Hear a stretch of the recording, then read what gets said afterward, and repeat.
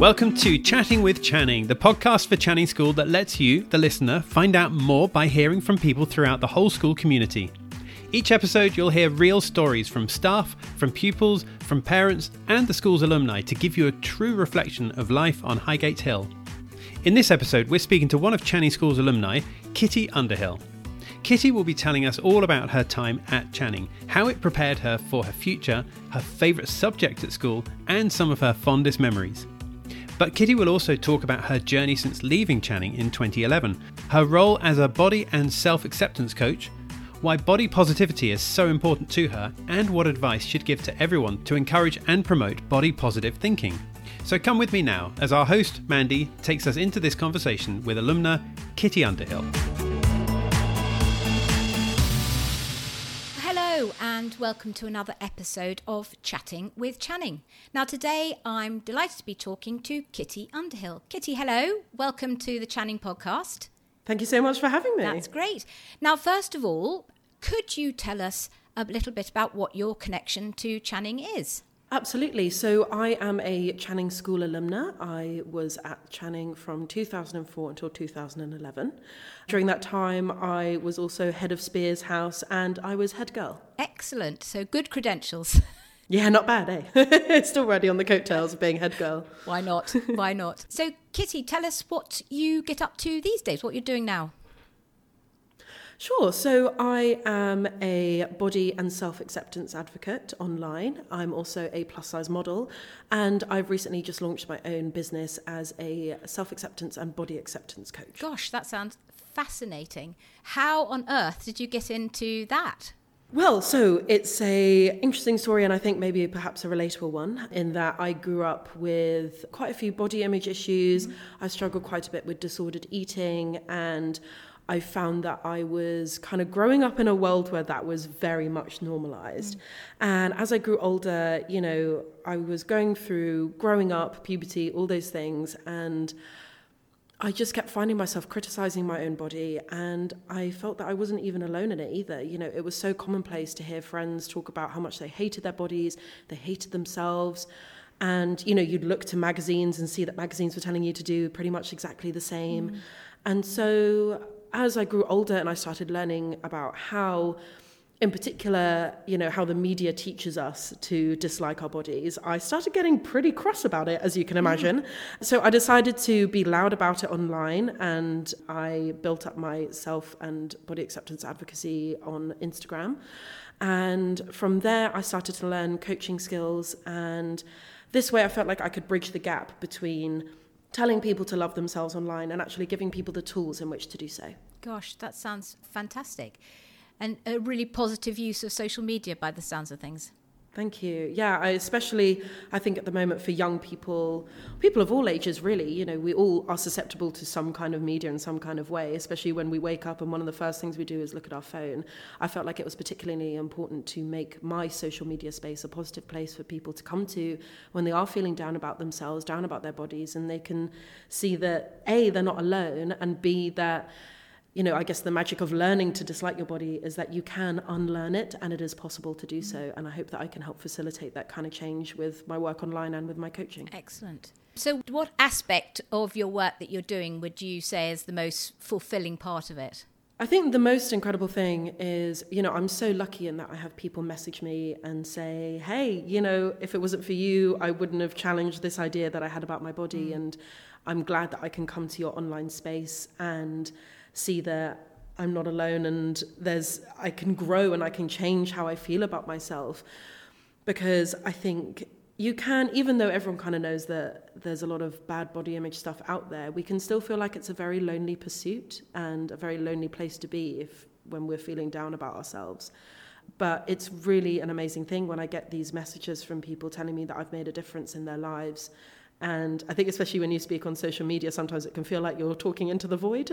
But thankfully, I get people coming back to me and saying, you know, if it wasn't for you, I wouldn't have changed the way I felt about my body, which is really a lovely thing. That must be extremely rewarding to know that you've really given people a boost and a positive outlook at things. That's great. But just rewind a little bit and explain to us, how exactly would you define body positivity? So this is a really interesting topic at the moment because I think the way that we currently understand body positivity, it's about feeling positive in your body. But actually, body positivity came from the fat acceptance and fat liberation movements of the 1960s, whereby fat folks were trying to fight back against discrimination, essentially. I think in 49 states out of 50, it is completely legal to fire somebody because of their weight. And it's only illegal in one of those states because of the work of the fat acceptance movement. So body positivity was about shouting loudly about how much you love your body in a world that did not want your body to exist. For example, if it is a fat body, a queer body, a ethnic minority body. And, you know, this movement gained a lot of traction online. But then brands also found out about it, and they wanted to put more palatable bodies at the forefront. So as a result, it means that what was actually quite a deeply political movement has now actually been totally shifted into something that can be sold back to us. So whilst, you know, body positivity has done an incredible thing at teaching people that, yes, there is an alternative to hating your body, people have lost sight of the fact that body positivity was made mostly for marginalised bodies. It sounds really interesting. I had no idea about that it could be legal to discriminate about someone for their weight. I mean, I think you've sort of answered it really, but the sort of what is it about body positivity that in general is so important to us in society, do you think, as well as to you personally?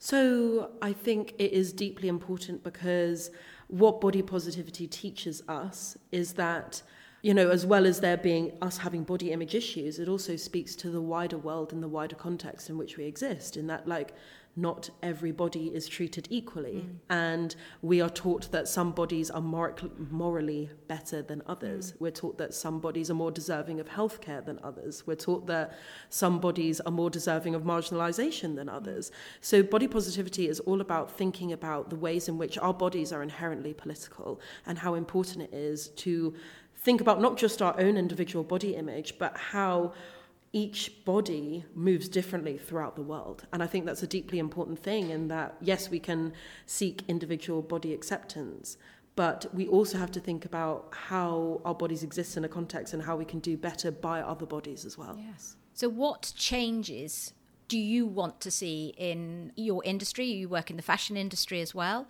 as the work you're doing with body positivity. So that's obviously culturally an enormous body image conscious industry and in society in general. I mean, what changes would you like to see?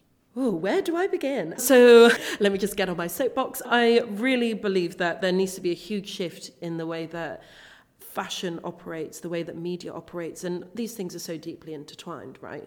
You know, if we only see white, slim, able-bodied, cisgender people on the covers of magazines on our runways that only make up like a very small proportion of the global population, so many people internalize that as that being the only image of beauty. And that then results in people feeling down about their bodies, and people wonder why they beat themselves up for not looking a certain way when they only see beauty as being one particular image. So it's really the responsibility of the fashion industry and the media to show all different kinds of bodies, of shapes, sizes, abilities, genders, ethnicities, races.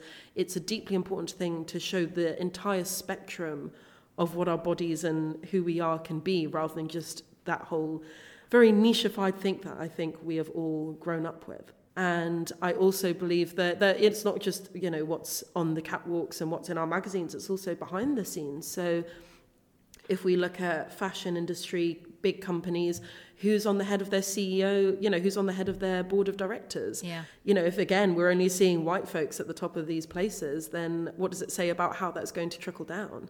There needs to be inclusivity in every single level and every single step of fashion and media and everywhere, really. So, but what can we as individuals do to promote what you're talking about, to promote body positivity? It's a great question. I get this asked quite a few times, especially by parents, because, you know, body talk is so common, right? You know, we all kind of, especially, you know, we're recording this just after Christmas, and I'm sure we can all count the amount of times our auntie has said, oh, no, I can't possibly have that. That's too naughty. And, oh, I've gained a bit too much weight over Christmas. And the way that we talk about our bodies so negatively is so normalized that we don't think that it's a bad thing. But I think it's very, very important that we pick up on these almost tacit cues, because, you know, I went through such a difficult time growing up because that kind of talk was so normalized that I didn't realize it was a problem until I grew up and had the gift of hindsight and thought, wow, it's really not okay that I beat myself up so often. So I think what's deeply important is that we pick up on that kind of those very fat-phobic cues that we don't see as necessarily harmful, but are harmful. You know, it's not a bad thing if we gain weight. Our bodies fluctuate, and that is the nature of bodies. You know, none of us are going to have the same bodies we had when we were 16, and if anything, it would be mildly concerning if we did. So, you know, it's just unrealistic. So I think it's a really key thing to, and especially in front of your children, watch how you talk about your body and food, because you don't know the negativity that they will be internalizing. And I think it's also really important to engage with media that's not just, again, as I said, like white, cisgender, straight, slim, you know, beauty comes in so many different shapes and forms. So if you can engage with people that, you know, have bigger body types online, you know, we're in a pretty, I know social media is a double-edged sword, but we do live in quite a magical place where you can curate your own space that makes you feel good rather than bad online. So one of the best things I did is following people that look like me or are bigger than me or smaller than me, so I see beauty in all different forms, because that is what we are. Yeah. You know, if we all look the same, it would be so boring. Oh, absolutely. So it's just about enriching the body space, right? Correcting people. Is that an okay thing to do? If people are speaking in a negative language, is it okay to sort of highlight that? So as a coach, I'm a big believer in meeting somebody where they're at. So, you know, I think if we come at it from a place of, hey, wait a second, you know, which is what we all want to do, especially when we start picking up on this stuff that's very negative, you do want to literally fight back. But what I found to be more effective is kind of putting my coaching practice into play and kind of saying, so is it that bad to be fat? And, you know, something that I hear a lot is people saying, oh, I feel really fat. And if you look at there's a really interesting resource called the Emotions Wheel, where it breaks down the spectrum of human emotion into tiny, tiny increments. And not one of them is fat, because fat is not a feeling. And when we say we feel fat, it's kind of saying that we think of fat as a negative thing, which it isn't. We're not telling ourselves the full story. You know, am I feeling disappointed? Am I feeling hurt? Am I feeling unattractive? And then therefore, what does unattractive mean to me? Yeah. You know, it's about picking up on the person's cues and saying, so tell me more about that. Like, what does that say about how you feel about bodies, and how can that be different? So interesting. But of course, challenging, I think, is a great thing to do. I think it's very important to challenge it where you see it, but I think meeting somebody where they're at is definitely way more effective. So it's about tempering our language and being aware. Indeed, yeah, absolutely. And I think especially with something as, you know, the fat phobia and the kind of nasty body image stuff that we learn it's very tacit, and it's such a kind of undercurrent of everything that we say that is very difficult to pick up on. So I'm a big believer in everybody being on different parts of their journey. And so if we can enable each other to unpick that stuff together, then we're only going to feel better about our own bodies as well. Everybody benefits. So how would you say that your time at Channing helped prepare you for life after school and the role that you've moved into? Wow, what a question. I think looking back, it's amazing being back in the school today and just seeing how much has changed and also how much has bizarrely stayed the same. But the way that Channing really built me up is I was able to feel confident in a place of leadership. And, you know, I started Channing as kind of feeling like a little bit of a wallflower, and you know, I was still quite shy, and, you know, I was loud and nonsensical with my friends, but then I was able to be a part of the theatre department, and, you know, I really blossomed on the stage, and acting and that kind of side of things still has such a deep, you know, beautiful place in my heart because I was able to do it so well at Channing. And it meant that I could kind of stand on stage in front of a group of people and just not care. I can speak up about what I believe in, and I can speak up confidently in rooms of people, and perhaps I may not have been able to do that if I wasn't given that kind of that encouragement and that space to flourish that I did at Channing. I mean, I still, even now, and I was like, I'm nearly 30 years old, I still really hold that title of head girl. Yeah, I can tell. So. I know. So if you could go back in time, back to your teenage self, you say shy. What advice would you give yourself with the benefit of a few years' experience? Wow, if I could tell my teenage self some stuff. Tell her to invest in Zoom, for one thing. But I would also tell her that there is a way out of feeling bad about your body. You know, I think when I was a teenager, it was just a given. That was just my world, that you're meant to feel bad about your body for the rest of your life. And with my coaching training, with the work that I do online, you realize just how you feel about your body really changes or affects how you feel about yourself, and how you feel about yourself really affects how you feel about your body. You do carry yourself different if you don't feel confident in yourself. And I'd love to go back and tell her that it absolutely gets better. And can you believe you'll be talking about how much you love your body online in your undercrackers? Absolutely not. But no, I would also like to tell her that she's in a very good place to be, and the best place to be for her to flourish and thrive. Excellent. Oh, that's such a good advice, I'd say. So going back to your time at Channing, what would you have said was your favourite memory from your time at school? I was actually just reminded of one of the last plays I did at Channing. I was playing Hecuba in Trojan Women, and the performance was being recorded. And there was this bit where I'm talking about how the walls of Troy are falling, and the box that I stood on collapsed underneath my feet. And I had to power through it because, of course, I stayed true to my role as an actor. So, of course, I powered through it. And actually, it kind of worked well. It was timed very, very well because of what I was saying. But I also always think fondly of the Channing staff pantomime that happened. I don't know if they still do it now. But just seeing our teachers just taking the mick out of themselves and wearing fantastic costumes, and it was always so much fun, and it always brought all the students together. It was such a great that's memory. Great. It's interesting, actually, because during these podcasts that we've been doing, it's coming across very clearly that how involved the staff are at the school and, really muck in, which is great. Absolutely. Do you have a favourite teacher from your time at school? Oh, no. Without offending anyone. I mean, yes, of course I do, but I feel like I'm picking my favourite puppy. I've got a special place in my heart for Miss Newman. I also loved Mr. Frank. Mr. Frank was my biology teacher and my form tutor. Miss Kanmar was my English teacher who really helped me flourish in English as well, and Dr. Bremser too.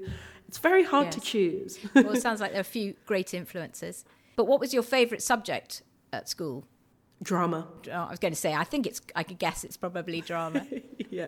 Excellent. Are you doing any drama still now, or just using your skills in your workplace? So I was acting until a few years ago, but I found that I had to kind of choose, my favourite things to do is, I have to practice what I preach as a self-acceptance coach. I kept finding that I was burning out trying to do too much at once. So sadly, I did have to put acting away for a little bit, but a few years ago I did perform in the Edinburgh Fringe Festival, which was the most incredible experience. So I would absolutely pick it up again if any agents are listening. You never know. But yeah, no, it's sadly not been able to do as much as I'd like. But also over lockdown I did have the privilege of being remotely directed in a short film project, which was really, really fantastic. And I was able to do acting for the first time in a couple of years, and it was amazing to kind of be back in that world. So never say never, or never say never again, Absolutely. Well, we've come to the end of our time, Kitty. It's been really interesting talking to you today. Thanks so much for joining me and for giving us a flavour of your time at Channing and the influence that's had on you, shaping your life, and also for giving us such a fascinating insight into your career. I just wish you the very best of luck with everything. It's been a pleasure talking to you. Thank you so much for joining me. Thank you so much. It's been such a pleasure talking to you too. Thank you for having me.